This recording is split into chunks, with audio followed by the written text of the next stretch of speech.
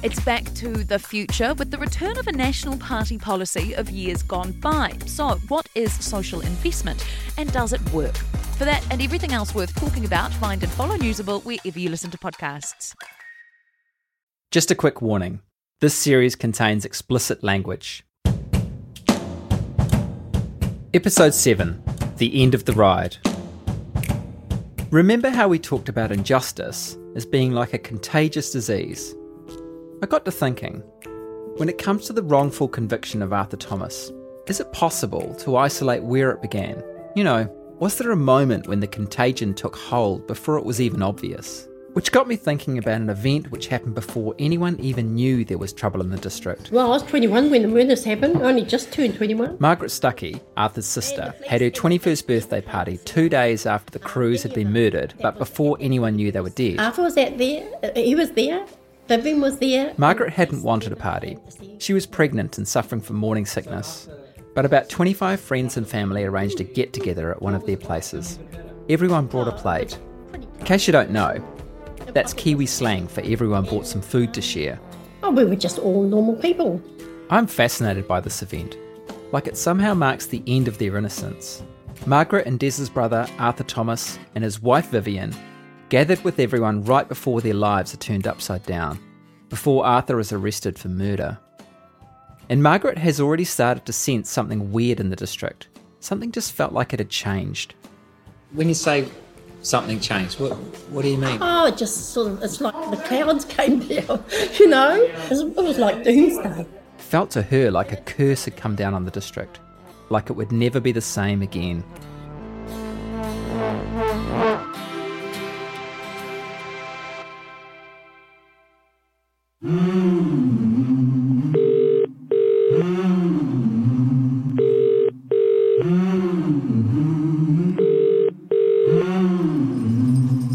Hello.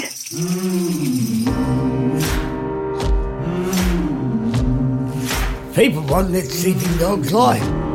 Yeah, you fucking live like that, eh? You've stood out like dog's balls.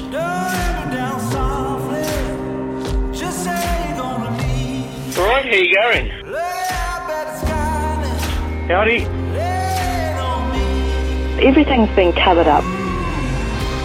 This is a Stuff Circuit podcast called The District, a story about injustice, about a murder investigation that goes off the rails, about gossip and whispered accusations, but mostly a story about people who are trying to get on with their lives but can't.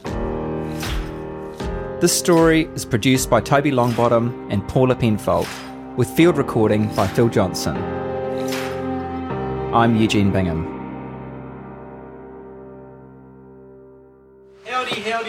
Howdy. Howdy, there's a fourth one, sorry.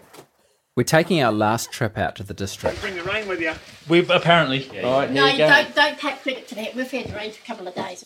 The whole Justice League is here. Des Thomas, his sister Margaret, and her husband, Buster Stuckey. How are you? I'm very well, thank you. As usual, the table is piled with a country spread. This time, squares of bacon and egg pie and slabs of chocolate cake. That wasn't the deal. You said a batch of scones.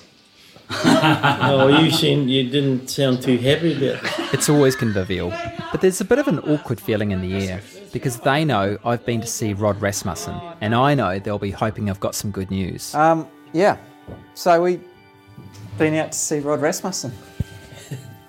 Did you see him? I did. He opened up the gates for you. Yeah. Did he really? Yeah. He did. Yeah. Well, praise the Lord for that. Buster seems happy, but Des is looking for ways to put off the inevitable. Well, who wants a drink? Yes, please. So how many coffees? When we do eventually sit down and tell them about our encounter, I launch into a monologue, like I'm nervously talking to some kind of panel. I think I'm nervous because of that fear of letting them all down. You would have talked to us for 10 minutes or something? Yeah. And it boils down to, so on the guns, he says he had them, but he kind of tells it differently to how Paul Jellick tells it. And he's adamant that he took them to the Thames police station. Des is sitting beside me on a stool. His arms are folded and he's looking down on me like a hawk studying its prey, waiting for anything he can seize on. As I carry on, I feel more and more that I've got nothing. He says, I wasn't blackmailed by the cops, that didn't happen, blah, blah, blah. But I know that Arthur didn't do it. Arthur didn't do it. He's innocent. Not even the news that Rod Rasmussen thinks Arthur is innocent can break Des's silence.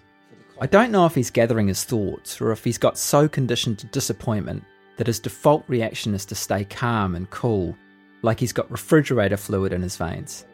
But for whatever reason, I can't stop. But he's pissed off with you guys for calling him a liar. He says, I've just told the truth. The cops are bent. They are the ones who did it, but I know that Arthur didn't do it. And I'd like to shake Arthur's hand and say that I'm sorry for ever thinking that he did. Still nothing.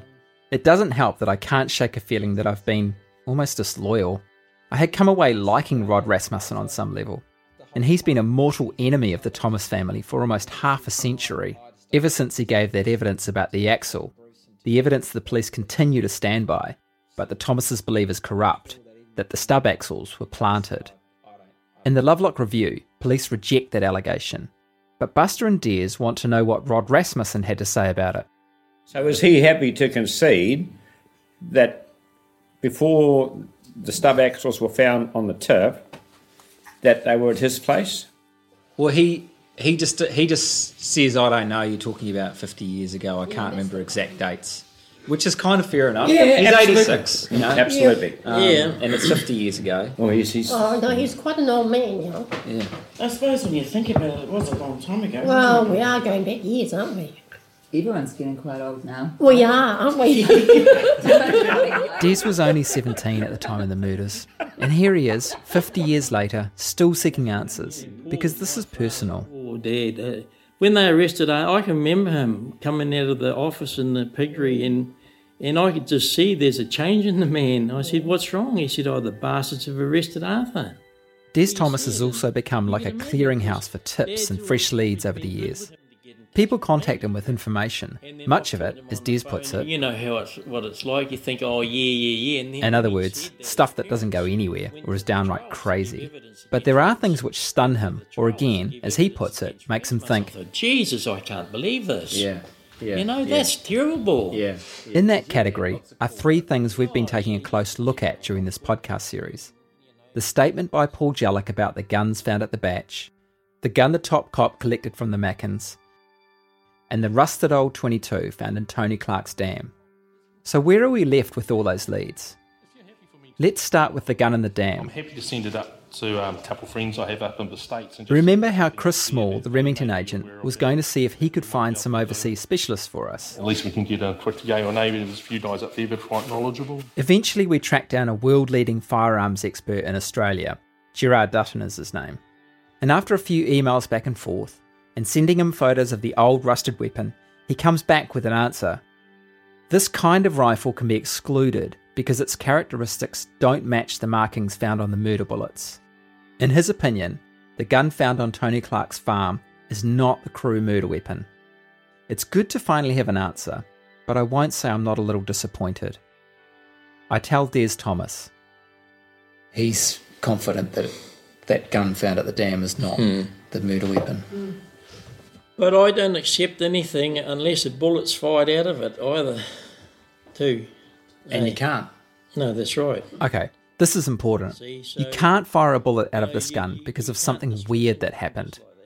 Police cut it in half. When it came back from the police, the barrel had been cut in two. Pulled it to bits. No one has been able to explain to us why this happened. Yeah, he brought it back and it was in 3 pieces. And I said to him, what happened here? He said, we cut a section out of it to see if we get the rifling out. When we show photos to one overseas expert, he tells us in an email that he is dumbfounded, that he can't imagine the circumstances in which the police would take a rifle and cut the barrel in two, especially when it's a rifle that could potentially have been used in a crime.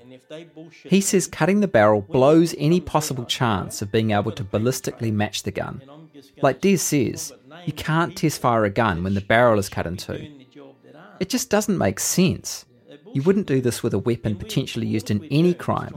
And this isn't just any crime. And this is a double homicide. This is not just a fucking bank robbery or something. Yeah. Hey. Yeah. Des has a knack of putting things much better than me. It's just more odd, maybe even inept behaviour from the police.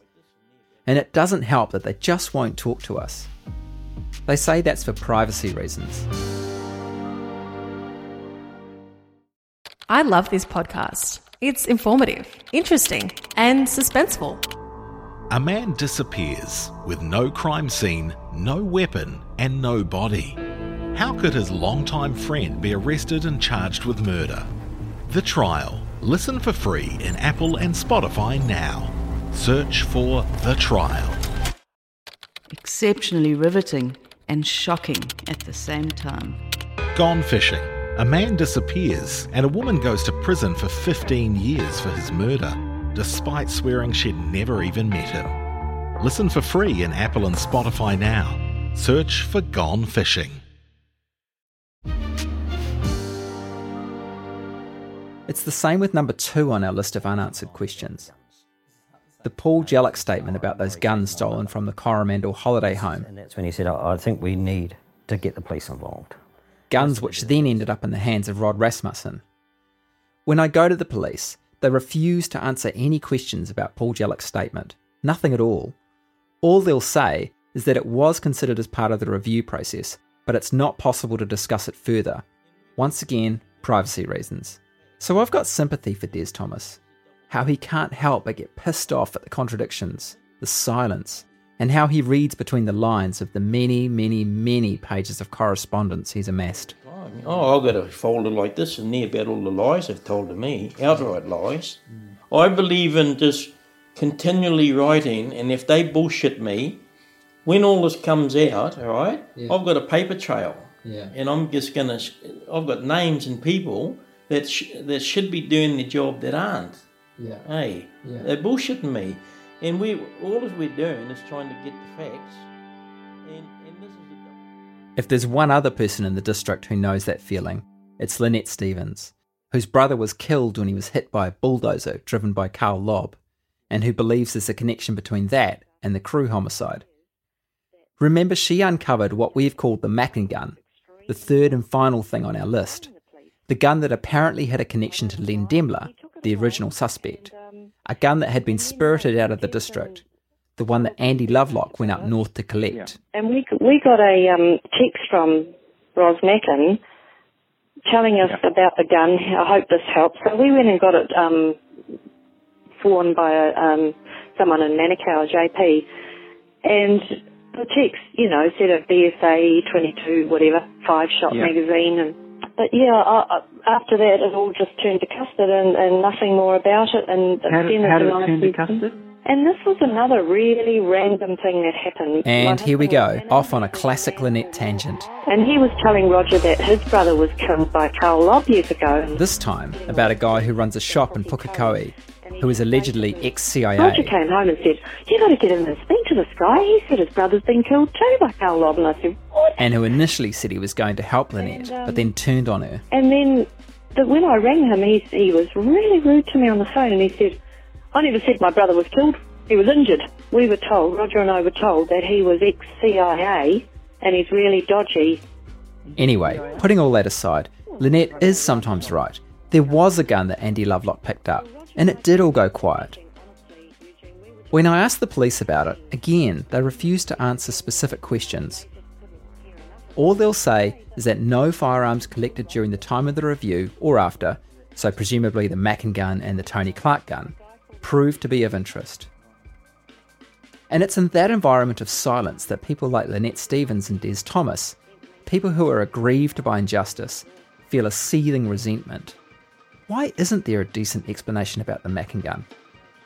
Not just a dismissive, we know better, go away response, but a proper, here's what happened and here's why this gun is irrelevant response.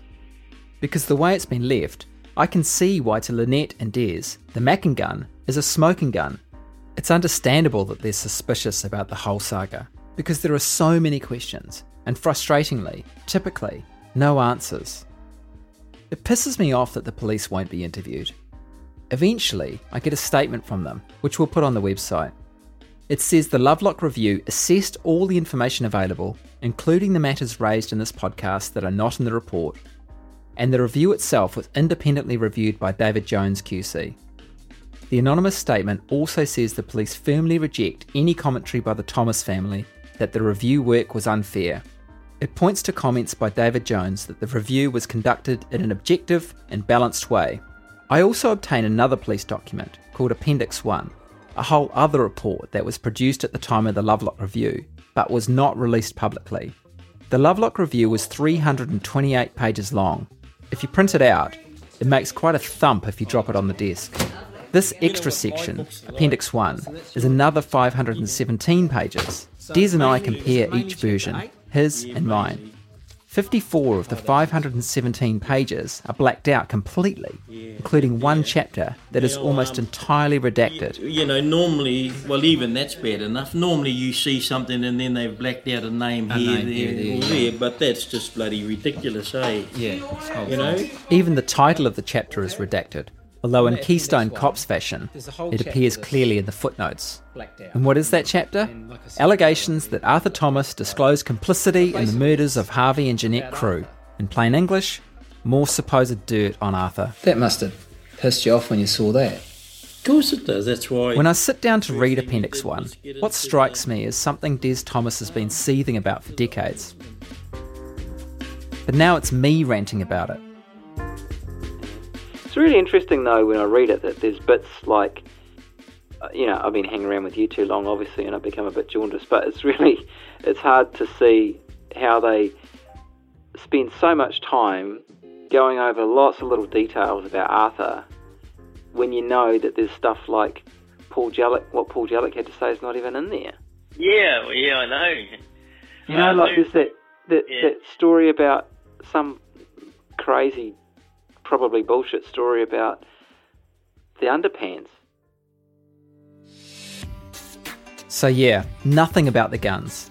But the best part of 2 full pages on this wacky story about Arthur Thomas and the Demler girls. Let me tell you about it.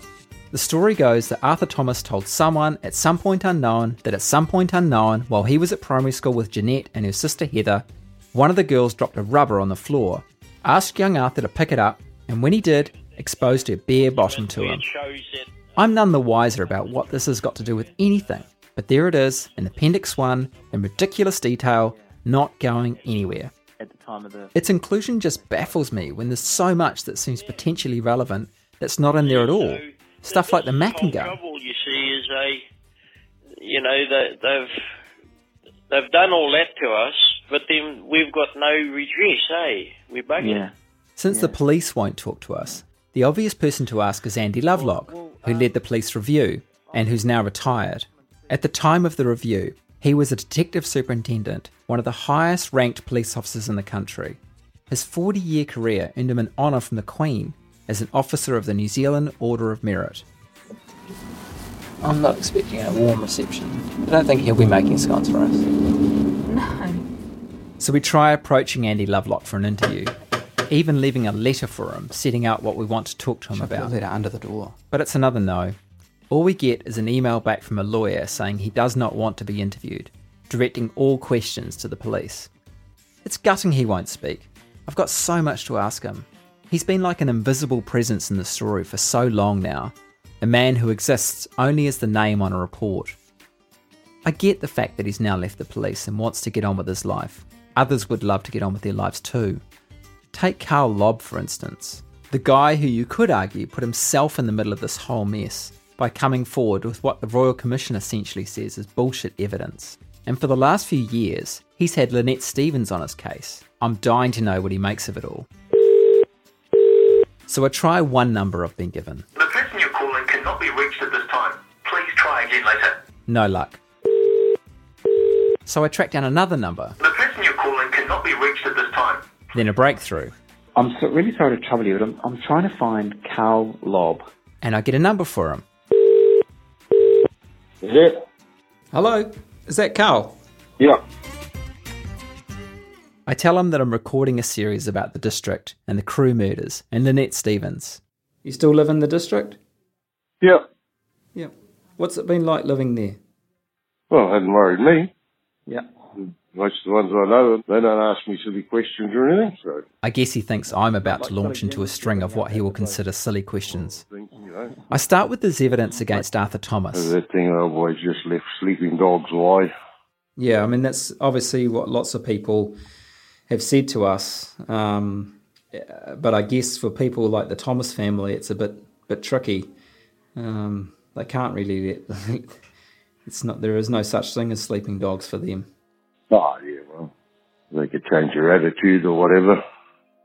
In what way? Oh, well, just accept what's happened and things. He explains that he never wanted to get dragged into the Crew case, that he'd been promised his name would be kept secret, but then it leaked out after the 1980 Royal Commission hearing.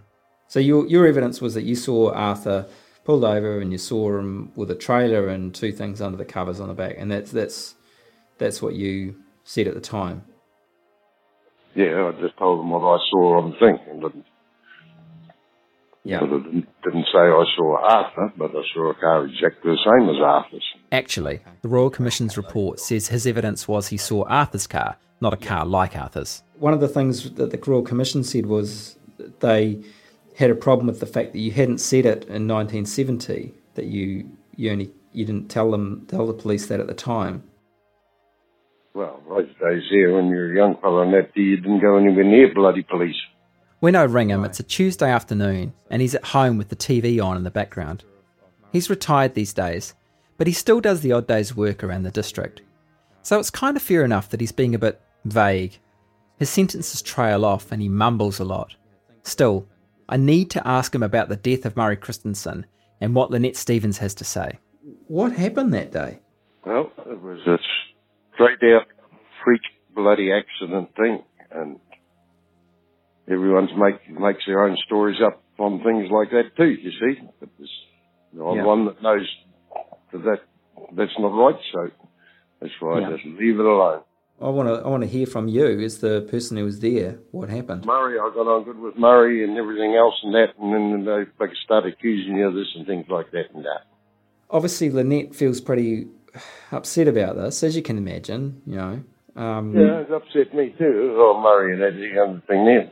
So you guys got on well. She heard some things about you and Murray having fights, and that Murray at one point thought... That's what I say. They start all these stories differently. I don't think I even crossed... We never ever crossed words.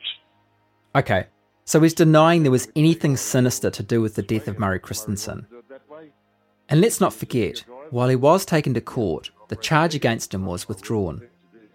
Which leads us to the central meaty allegation, the one that was right at the entrance to this whole rabbit hole. Lynette Stevens believed that the case against Carl Lobb over Murray's death collapsed because the police were protecting him as part of a conspiracy to cover up the Crew case. You know that Lynette thinks that because you were charged and obviously the case didn't go ahead, the charges were dropped, and that's fair enough. It's important to state that the charges were dropped. So there was never any conviction against you, but she feels that happened like that because of your involvement with the Crew case somehow, that the police were looking after you. No, nothing to do with anything like that there. There was no suggestion to you that we'll look after you because of what happened with the Crew and you giving evidence at the Royal Commission? No, nothing there. Well, that was it. Did anyone ever mention the Crew case to you? No. So from Carl Lobb's perspective at least, that's case closed. But Lynette Stevens is never going to buy that, especially when it turns out, as with everything in the district, things are not straightforward. Who do you think killed the Crews? Well, that's what I'm not going to bloody say on the thing there. Yeah, there's been a lot of finger pointing and rumours and accusations, isn't there? And that's what we're trying to do, is really trying to get down to the bottom of things. Well, what I saw, and it was put together, and a few things I saw later on and that. And what do you mean by that? A few things you saw later on? Some of the things I saw later on, but that was told to those policemen and they go and thing there, and that was it, and it was left at that. Did you give that? A lot of that evidence just disappeared. What does he mean about evidence he gave disappearing? Do you want to tell me what this other stuff was that you saw, apart from the trailer? No. Everyone will bloody start making up their own stories, so... It just, it's just like it's a bit sort of mysterious, that's all. Silence. Everything blows away in the wind, again. How can Carl Lobb do that? Talk about evidence disappearing? Things that happen that apparently provide answers, and then refuse to say anything more. This case has so much bluster and noise, yet so much silence. Unbearable silence. And that dooms some people to a life of torment. Today on Newsable, it's Back to the Future with the return of a National Party policy of years gone by. So, what is social investment and does it work? Plus, why are we all so obsessed with the TV show Baby Reindeer? And it's Eurovision finals weekend, and there are some absolute bops you simply must hear. For everything that's worth talking about, find and follow Newsable wherever you get your podcasts. An incredible podcast, brilliantly put together and narrated. The Commune, free love, group therapy, and a guru called Bert. What could possibly go wrong? Listen for free in Apple and Spotify now. Search for The Commune. At Lynette Stevens' house, as we leave, she shows us her spare room. You want to see the mess in that little room there, honestly. Take a look on that bed and on the... Can we have a look? Yeah, have a look. And on the shelf, all the books that I bought, and yeah, have a look. Roger goes nuts because he's a real tidy person, and I just treat this place like an office sometimes. It is like an office in some ways, with stacks of paper and books. Oh, there we go. But it's not like any office I've ever seen. It's just a mess. Oh, wow. Yeah, there's a lot of material. For starters, right in the middle, lying there for all to see, is the photo of a dead body. It's a photo of Lynette's brother, Murray Christensen. It's a gruesome reminder that this all starts for Lynette with a horrible, horrible personal tragedy. And that's what compels her to keep going. Even when it sees her make enemies and puts her offside with so many people you lose count. I just don't buy that there's any grand conspiracy to cover things up or let Carl Lobb off the hook. I've seen no evidence of it. And for the record, the police reject any such suggestion. But Lynette Stevens has uncovered plenty of really smelly stuff. And the way her brother's death was handled was sloppy at the least, with failings over the prosecution and by WorkSafe, the health and safety officials. It's the dilemma of Lynette. Maybe Don Brash, of all people, explains it best. The controversial former politician, who remember once met with Lynette to see if he could help, had this to say about her in an email. He writes, "I feel genuinely sorry for her, and I suspect she has indeed been the victim of some pretty rough treatment by officialdom, including, I suspect, the police." Brash's email continues, "But she is, in many respects, her own worst enemy, convinced that everybody is out to get her. I have given up trying to help." So, Brash has given up. I get the feeling no matter how many people give up on her, Lynette Stevens will be looking for answers till the day she dies.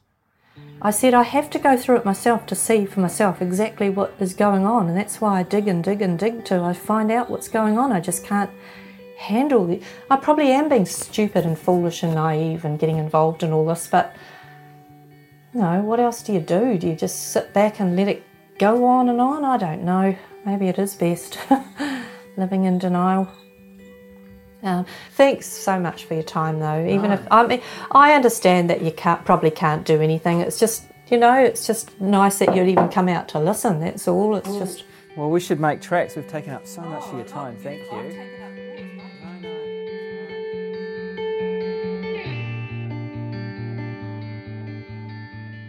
More reading. I always go with more reading from your house. Yeah, but at least this other one, he had some pictures in it. The last time we visit Des Thomas's place, he, his sister Margaret, her husband Buster Stuckey, they all seem on edge. I am too. It's that feeling I've come empty-handed. That for all I've looked at, all the characters I've met, all the polite rage and fury I've listened to, I haven't achieved anything.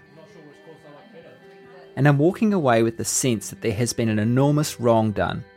One that I just cannot see being undone. Alrighty, thank you for the cake and the... Des can't seem to let us go. He keeps asking what I think needs to happen. So are you satisfied with what you've seen? Even though I don't really have an answer, even though I don't think anyone will ever have an answer, I try my best. I think it does come down to somebody independent coming in. Because you can't... New Zealand's too small. Yeah. And the Lovelock Review has muddied the waters so much. As we tie up our shoes and try not to trip over the gumboots at the front door, there's time for one last piece of Des' wisdom. I think his review has helped us because it's so negative towards us, eh? It gives us ammo. Who are you going to shoot? Don't get that from us on there. One last laugh. Next minute you'll be asking if I've got any more extras. See you later. Okay, see you later. Cheers, Des. All right, thank you, fellas. Bye. All right, see you. And then I get off that roller coaster ride. Right where roller coaster rides always end, back at the beginning. And all the Thomases are left with is more silence.